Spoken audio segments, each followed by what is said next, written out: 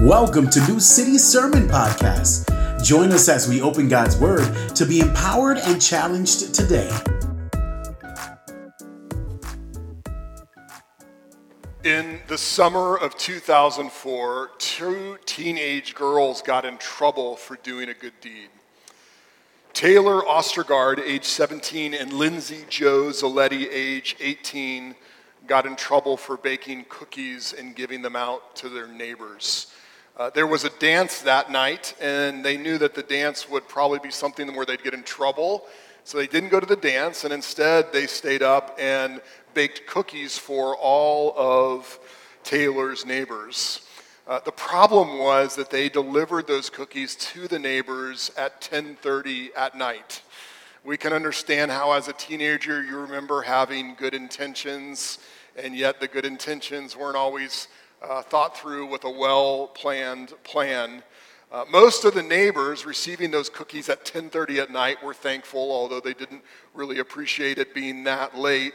But one particular neighbor, Mrs. Young, was not happy at all. Mrs. Young was a 49-year-old woman who lived alone and struggled with anxiety and was filled with anxiety when there was a knock on the door, which was just two teenage girls with cookies. She was filled with anxiety, and she called out, "Who's there?" There was no answer, and she just saw shadows. And Mrs. Young was not able to go back to sleep. So she left the house and fled to her sister's house and woke up the next morning and was still filled with anxiety from this incident that had happened the night before. She was so filled with anxiety, she thought she might be having a heart attack, and she went to the hospital.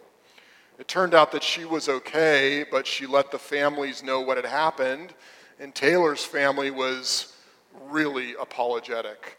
Taylor felt really awful that she had a good intention with an act, a deed, but it had a bad plan on how to implement it. And so the families offered to cover Mrs. Young's medical bill. But Mrs. Young wasn't happy with that. She felt that the apology was insincere and that the offer to cover the bill was insincere. And so she rejected the apology. She rejected the offer for her medical bill to be covered and instead took Taylor's family to court. Took Taylor's family to court because she quoted and said that she felt like Taylor needed to learn a lesson. Needed to learn a lesson about doing something good. So the family was sued and ended up paying the medical bill anyway, which was $871, and then paid another $39 for the court costs. And on leaving the courtroom, Taylor was just heartbroken. Just heartbroken that she had had this idea to bless her neighbors and do something good and loving, and she admitted that she had had just a bad implementation strategy, obviously, but was just so heartbroken that her good deed was seen in the worst possible light. I mean, the worst possible light. We're finishing our series today on the Beatitudes, and as we have journeyed through the Beatitudes, and as these beautiful attitudes of the kingdom have shaped us, we have grown more in love with Jesus. We have grown more in love with what it means to do good and to follow in righteousness. We're more on board with what it means to follow Jesus as the king of his kingdom. Vinath Ramachandra says this about the Beatitudes. Every political party just before a general election issues a manifesto. If you vote for us, this is the kind of society we will work to realize. Jesus gives us a description of the citizens of his kingdom. The kingdom is God's inbreaking rule, the new order that has dawned through the life and the ministry of Jesus. A new creation is dawning, a new humanity is forming. What does this new humanity look like? Well, in what we call the Beatitudes, Matthew 5, 3 through 12, Jesus spells out the characteristics of those who belong to his kingdom. These are the hallmarks of the people of the new order, the new humanity. As we've talked about being poor in spirit and being merciful and hungering and thirsting for righteousness. As we've talked about being peacemakers. Our hearts have grown warm to what it means to follow Jesus in the way of the kingdom. But here's the catch. Jesus ends these Beatitudes telling us, even though these are good things, you will be seen in the worst light when you practice these things. When you follow me in these beautiful attitudes of the kingdom, you will be seen much like Lindsay and Taylor were on that night that they did a good thing, but it was taken as something that was evil. That's kind of a weird way to end the Beatitudes, but that's what Jesus says. In Matthew 5:10-12, he says, "Blessed are those who are persecuted because of righteousness, for the kingdom of heaven is theirs. You are blessed when they insult you and persecute you and falsely say every kind of evil against you because of me. Be glad and rejoice, because your reward in heaven is great." Your reward is great in heaven, for that is how they persecuted the prophets who were before you. It's interesting that Jesus says we are blessed. I mean, he says it twice, that we're blessed when people come against us, when people speak ill of us, that we are blessed. He says it twice. And as Jesus ends the Beatitudes saying that you're blessed when you're persecuted, many of our first thoughts go, well, Jesus just isn't very good at offering us a job as his followers. I mean, basically what it feels like Jesus is saying to us is, hey, listen, the hours are long, your work won't be appreciated, and the pay stinks. And so we wonder why Jesus tells us this. Well, Jesus tells us this because he assumes that we're already all in. And he's trying to offer us a word of comfort about how we will be perceived in the world, even when we do the things that please him. Even when we do the things that are good, even when we do the things that are righteous, we will not be perceived as good and righteous. We may be spoken of in an ill light. We may have people say that we're actually evil. We may have people see us in the worst possible light. Blessed are you when you are persecuted for righteousness. Now, just a clarification, Jesus doesn't say, blessed are you when you're persecuted for being self-righteous. No one likes someone who's righteous, self-righteous, right? I worked with a woman probably 20 years ago. And she spent most of the day, she was a Christian, but she spent most of the day telling me how other people were wrong or I was wrong. And whenever I confronted her on it and just said, hey, listen, I don't think that's actually what the Bible means when you're trying to apply this rule, she would claim it as persecution. She was no fun to be around, I'll just tell you that right now. But the Bible's not talking about being persecuted for being self-righteous. It's not talking about being persecuted because we're going around telling everyone else what they should do. Nor is it saying that we're being persecuted or suffering just for living in this world as it's broken. I mean, we're broken people in a broken world, and we experience suffering like COVID-19 and like natural disasters and things like that. But that's not what Jesus is talking about right here. He's talking about when we live out godliness, when we live out righteousness, we will be blessed even if we are persecuted. When we live out biblical righteousness, when we talk about righteousness, there's really 4 areas that we live that out. Dr. Carl Ellis Jr. talks about these 4 areas, and the first 2 we would call personal piety or personal holiness. And that means we each are individuals living by God's power, living by God's grace, doing our best to do right before God. And so unrighteousness would be individual unholiness, individual impiety. It would be that when I don't live according to God's commands for me. But there's also personal justice. There's a sense where individuals are called to do right to their neighbor and not do evil against their neighbor. And unrighteousness there would be individual oppression. But there's also a way we think about this communally and in our societies. If you can put the next pane up. We talk about social piety, communities doing right before God. When we think about the church at Corinth, there was an entire church consumed by immorality. And that was an issue of social piety. The group collectively was not living to please God in all these different areas. And so that was another area of righteousness. And the last area of righteousness that we see is how communities do right to each other. Now, the term social justice has all sorts of meanings in our culture today, but in the book of Leviticus, we see that almost all justice that's perpetuated outward has a social dimension to it. And so just because we talk about social justice doesn't mean that we define it in the same way as everyone else does, but justice is social. And God calls us to live out righteousness personally, socially, in terms of holiness and justice.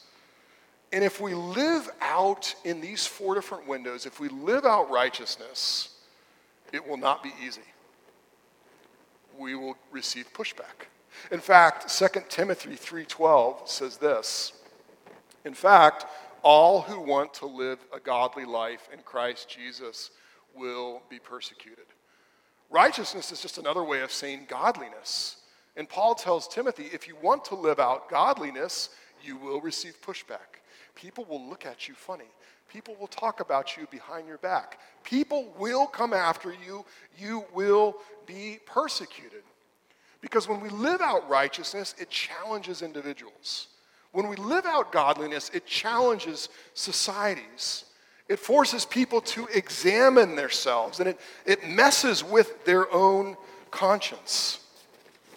Tom Van Antwerp says it this way: when you really live the way Jesus calls you to live, your life may cause others to examine their own hearts and their motivations. They may see things that they don't like. Now hear me carefully. Jesus doesn't call us to be judgmental or obnoxious. He calls us to live beautifully. But here's what happens. Goodness has a tendency to expose what isn't good. Righteousness has a way of making sin more obvious by contrast. Have you ever been around someone whose life is loving and generous, and by comparison, you've discovered that you're actually quite selfish and stingy? Or maybe someone who lives simply and happily has shown you how much of your happiness is dependent on the things you acquire. When people walk humbly with God, it exposes the evil of pride, and those who speak with compassion will throw callousness into sharp relief. And if you are spiritually minded, your life will be a challenge to the worldly minded people around you. If we do live out godliness and we do live out righteousness, it will be beautiful, and yet we will receive pushback. In 1976, Jimmy Carter was running for the presidential election, and during an interview, he said, honestly, that he had looked upon other women with lust many times. And that line was played over and over and over in the news. If you were alive during that time, you remember that. But President Jimmy Carter was just trying to be honest about his faults and his sins and how he had experienced forgiveness through Jesus Christ. But about that comment about having lust, everyone's like, well, that's just not really presidential. We don't really want to know that side of a presidential candidate. And maybe it was something more as well. Maybe it just wasn't that it wasn't presidential, but that Jimmy Carter's own battle against lust exposed it that other people didn't even care about the issue. Or maybe that they thought it was okay. When he said those things about his own heart, he was being honest, but it caused other people to examine their own hearts and what happens inside of us.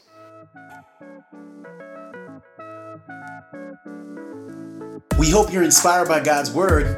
What have you learned so far? As you listen, pray about applying it to your life. Let's continue in God's Word. See, when we live out godliness and we live out righteousness by the power of the Spirit, it is beautiful, and yet it exposes other people. But it also exposes us. It exposes us because many times we think, God, the more I follow you, the more I practice righteousness, the more you'll bless me, right? Like the more I turn away from sin and follow you, the more I repent, the more I ask for forgiveness and come after you with all my heart, the more you're going to bless me and make my life easier, right?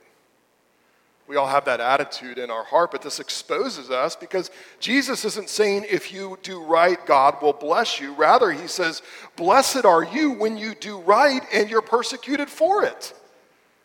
Blessed are you when you do right and you're persecuted for it. You know, in the passages where Jesus calls us to follow him, so many of them are also a warning that following him will bring suffering and hardship and persecution.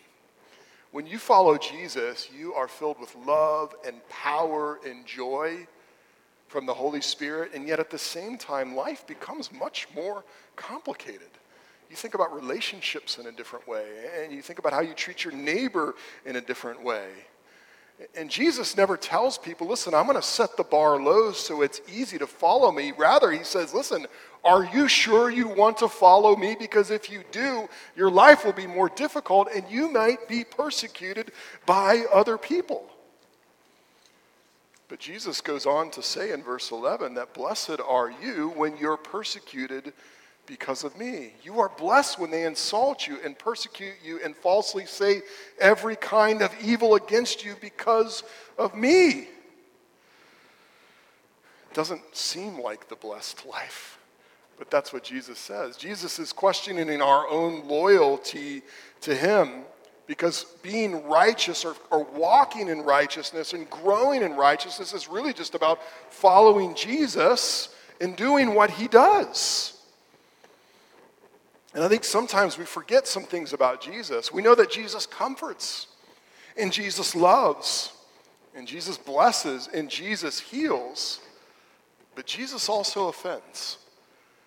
He's not afraid to offend. Jesus also offends, and many people were offended by his moral teaching. Many people were offended by what he said about his kingdom and him being the king of that kingdom. They wanted his kingdom to be about something else. And many people were just offended by Jesus. And as followers of Jesus, we comfort, we love, we bless, we bring healing any way we can, but at the same time, we have to realize that if we're truly loyal to Jesus, people will find us offensive. People will find us offensive. Jesus says this in John 15. If the world hates you, understand that it hated me before it hated you. If you were of the world would love you as its own. However, because you are not of the world, but I have chosen you out of it, the world hates you. Remember the word I spoke to you. A servant is not greater than his master. If they persecuted me, they will also persecute you, and if they kept my word, they will also keep yours. But they will do all these things to you on account of my name, because they don't know the one who sent me. If I had not come and spoken to them, they would not be guilty of sin. Now they have no excuse for their sin.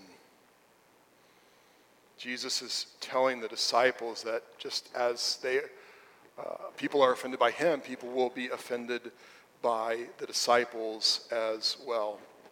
So there's a question there for you. Do people ever treat you different because of your loyalty to Jesus? Now, our goal is not to go out and offend people and then just say, well, sorry you're offended, I'm being persecuted. Our goal is not to wear persecution as some badge of honor, but rather our loyalty to Jesus will put us at odds with other people at times, where they reject us, where they don't like us, where they at the very least look at us funny. And the question for you is, examine your loyalties. Sometimes we can love Jesus, but we sort of leave parts of Jesus out of our lives that we know other people will be offended by. Some of the very first Christians that lived in the Roman Empire were confronted with this loyalty for Jesus in a way that meant life or death. As part of them being a good citizen of Rome, they were required to bow down or kneel before a statue of the emperor and burn incense before that statue of Caesar and say these words, "Caesar is Lord." Just 3 words. And the early Christians wouldn't do it because they knew it wasn't true. Caesar is in charge of the Roman Empire, but Caesar is not Lord, Jesus is. And you can imagine the commotion that this might have caused in their social circles and in their businesses and in their families. Why won't you kneel? It's just 3 words. Just say Caesar is Lord. I'll burn the incense for you. Just say those words. But the early Christians wouldn't do it. And many of them lost their lives because of it. Because of their loyalty to Jesus. They could not say Caesar is Lord when Jesus was their Lord. They refused, and many of them were persecuted to death. You know, as a pastor, one of the things that I'm aware of is that a lot of people have been hurt by the church. They've been hurt by the leadership of churches. They've been hurt by pastors of churches. And so I'm always aware of that dynamic. I'm always aware that many people are skeptical of the church. And so when I sense that's what's going on, I do my best to be gentle and patient and slow and listen. But that's not all that happens.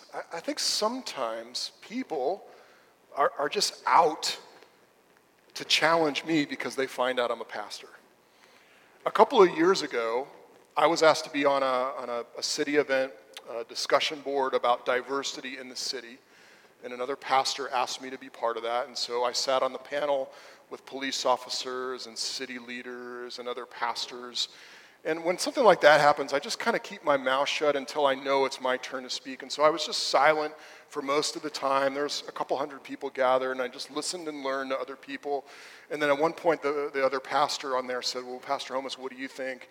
And I just shared, listen, I think I've talked to enough pastors in this area that I know they care about these issues of diversity, and they really want to deal with them, and they really want to learn.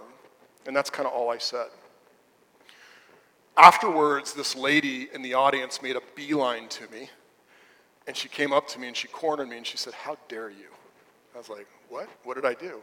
She said, how dare you talk about what the pastors and churches want to do for diversity in our city, but not mention the mosques and the imams, but not mention the synagogues and the rabbis? And I was like, what are you talking about? I know the imam that's closest to our church. Chad and I went over to their place a couple years ago and had a great meal with them. We know them. I just don't know what they think about this issue of diversity, so I don't want to speak on their behalf. And when I said that to her, she realized that she had way overstepped. And she had seen an opportunity to come after me because I represented something that she didn't like, and she did. But it gave me pause. It gave me pause as a pastor because I thought, wait a minute, are people really that angry? Like, are people that angry? Are they that frustrated by us being associated with Jesus or some other reason that they're willing to jump on me when they don't even listen to what I'm saying? And the answer is yes. And so it really made me think and wrestle because I'm asked to go to city events fairly frequently. And I found that as long as I'm just this sort of jello-y, mushy pastor who believes in God, everyone's okay with me. But when I say I'm a representative of the gospel of Jesus Christ, whoa, that's a little too far. That's a little too far. And so I have to wrestle with who I'm ultimately loyal to, because if I go to an event and I'm asked to pray, how inauthentic is it of me to get up and pray to some generic God rather than the God who sent his son Jesus to die on the cross for our sins, just because I'm afraid of what people will think of me? I was asked to pray at the opening of a park recently, or a couple years ago, and I really wrestled. I was like, I can go and I can pray, and I know how this works. If I pray for God's kingdom to come and his will to be done in this park, if I pray for his righteousness and joy and peace to flood this park, everyone will love it. Until I get to the end and I say, in the mighty name of Jesus, amen. And when I say in the mighty name of Jesus, everything changes. But who the heck am I praying to? Whose power am I calling down if I don't end my prayers in Jesus' name? And so I prayed that prayer in Jesus' name, not to offend, but I knew it would offend. One of my friends who's a black pastor in the area took a picture of me praying and he posted it on Facebook. And he said, Pastor John praying in Jesus' name, an original gangster. And I was like, listen, buddy, if there's someone who's the opposite of an original gangster, it's me, okay? That's not me at all. And listen, my goal isn't to offend people so that I can have my name known. My goal is to be loyal to Jesus. And come whatever, come what may, my number one job is to be faithful to him and not to go out there and pretend I'm not something I'm not. I'm a follower of Jesus Christ. I'm a follower of the one who loved me, who saw my sin and died for me, who forgives me every day, who promises me that I'll spend eternity with him and empowers me right now by sending his Holy Spirit.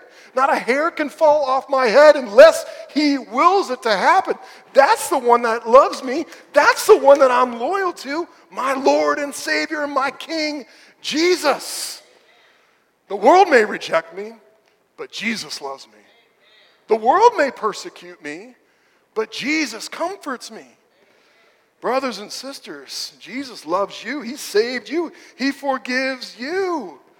And he's present with you no matter who rejects you. So Jesus tells us in verse 12, be glad and rejoice because your reward is great in heaven.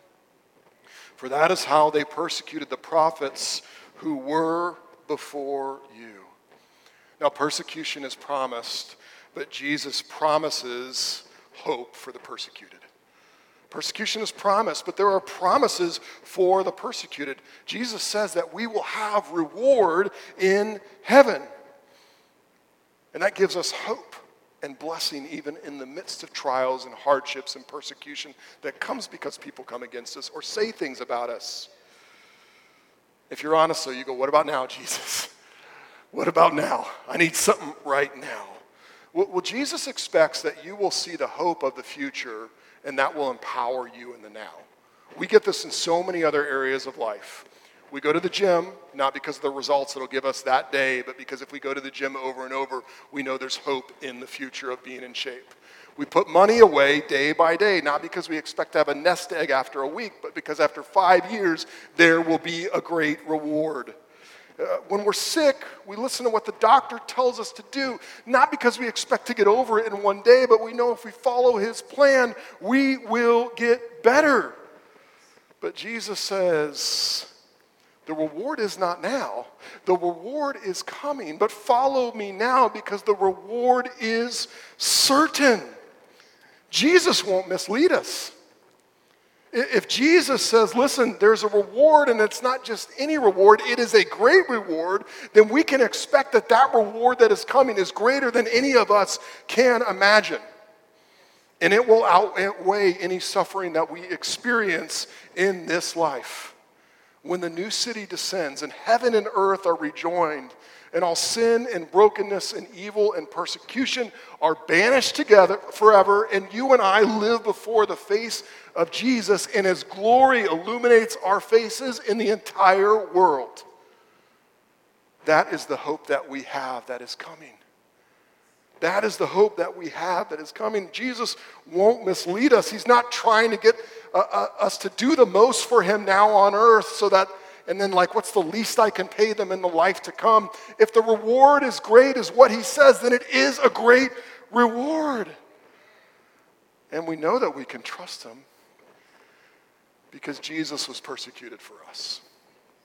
Long before we were righteous, long before we were loyal to him, Christ died for the ungodly. Jesus came, he was spit on, he was reviled. False things were said about him. His body was crushed. He was lifted up on a cross for you. For you. Jesus was persecuted unto death for you. And so we know that we can trust him because he's already done it for us. He's not asking us to do anything that he hasn't already done for us. But the great blessing is we get a great reward when we do it for him. And so brothers and sisters, though you do right, though you do good, though you are loyal to Jesus, know that hardship will come because of that. But you are in a long line of people who have followed God and received pushback. The prophets of the Old Testament were persecuted for speaking God's truth. The ancient Romans were persecuted for not kneeling before a statue of Caesar. And in the days and years to come, you will receive pushback. But be glad and rejoice, because your reward in heaven is great. And you follow the long line of those who were blessed to be representatives of God, his son Jesus, in the kingdom. Let's pray. Thank you for listening to New City Sermon Podcast. For more information, check us out at www.newcityhh.com. We'll see you next week.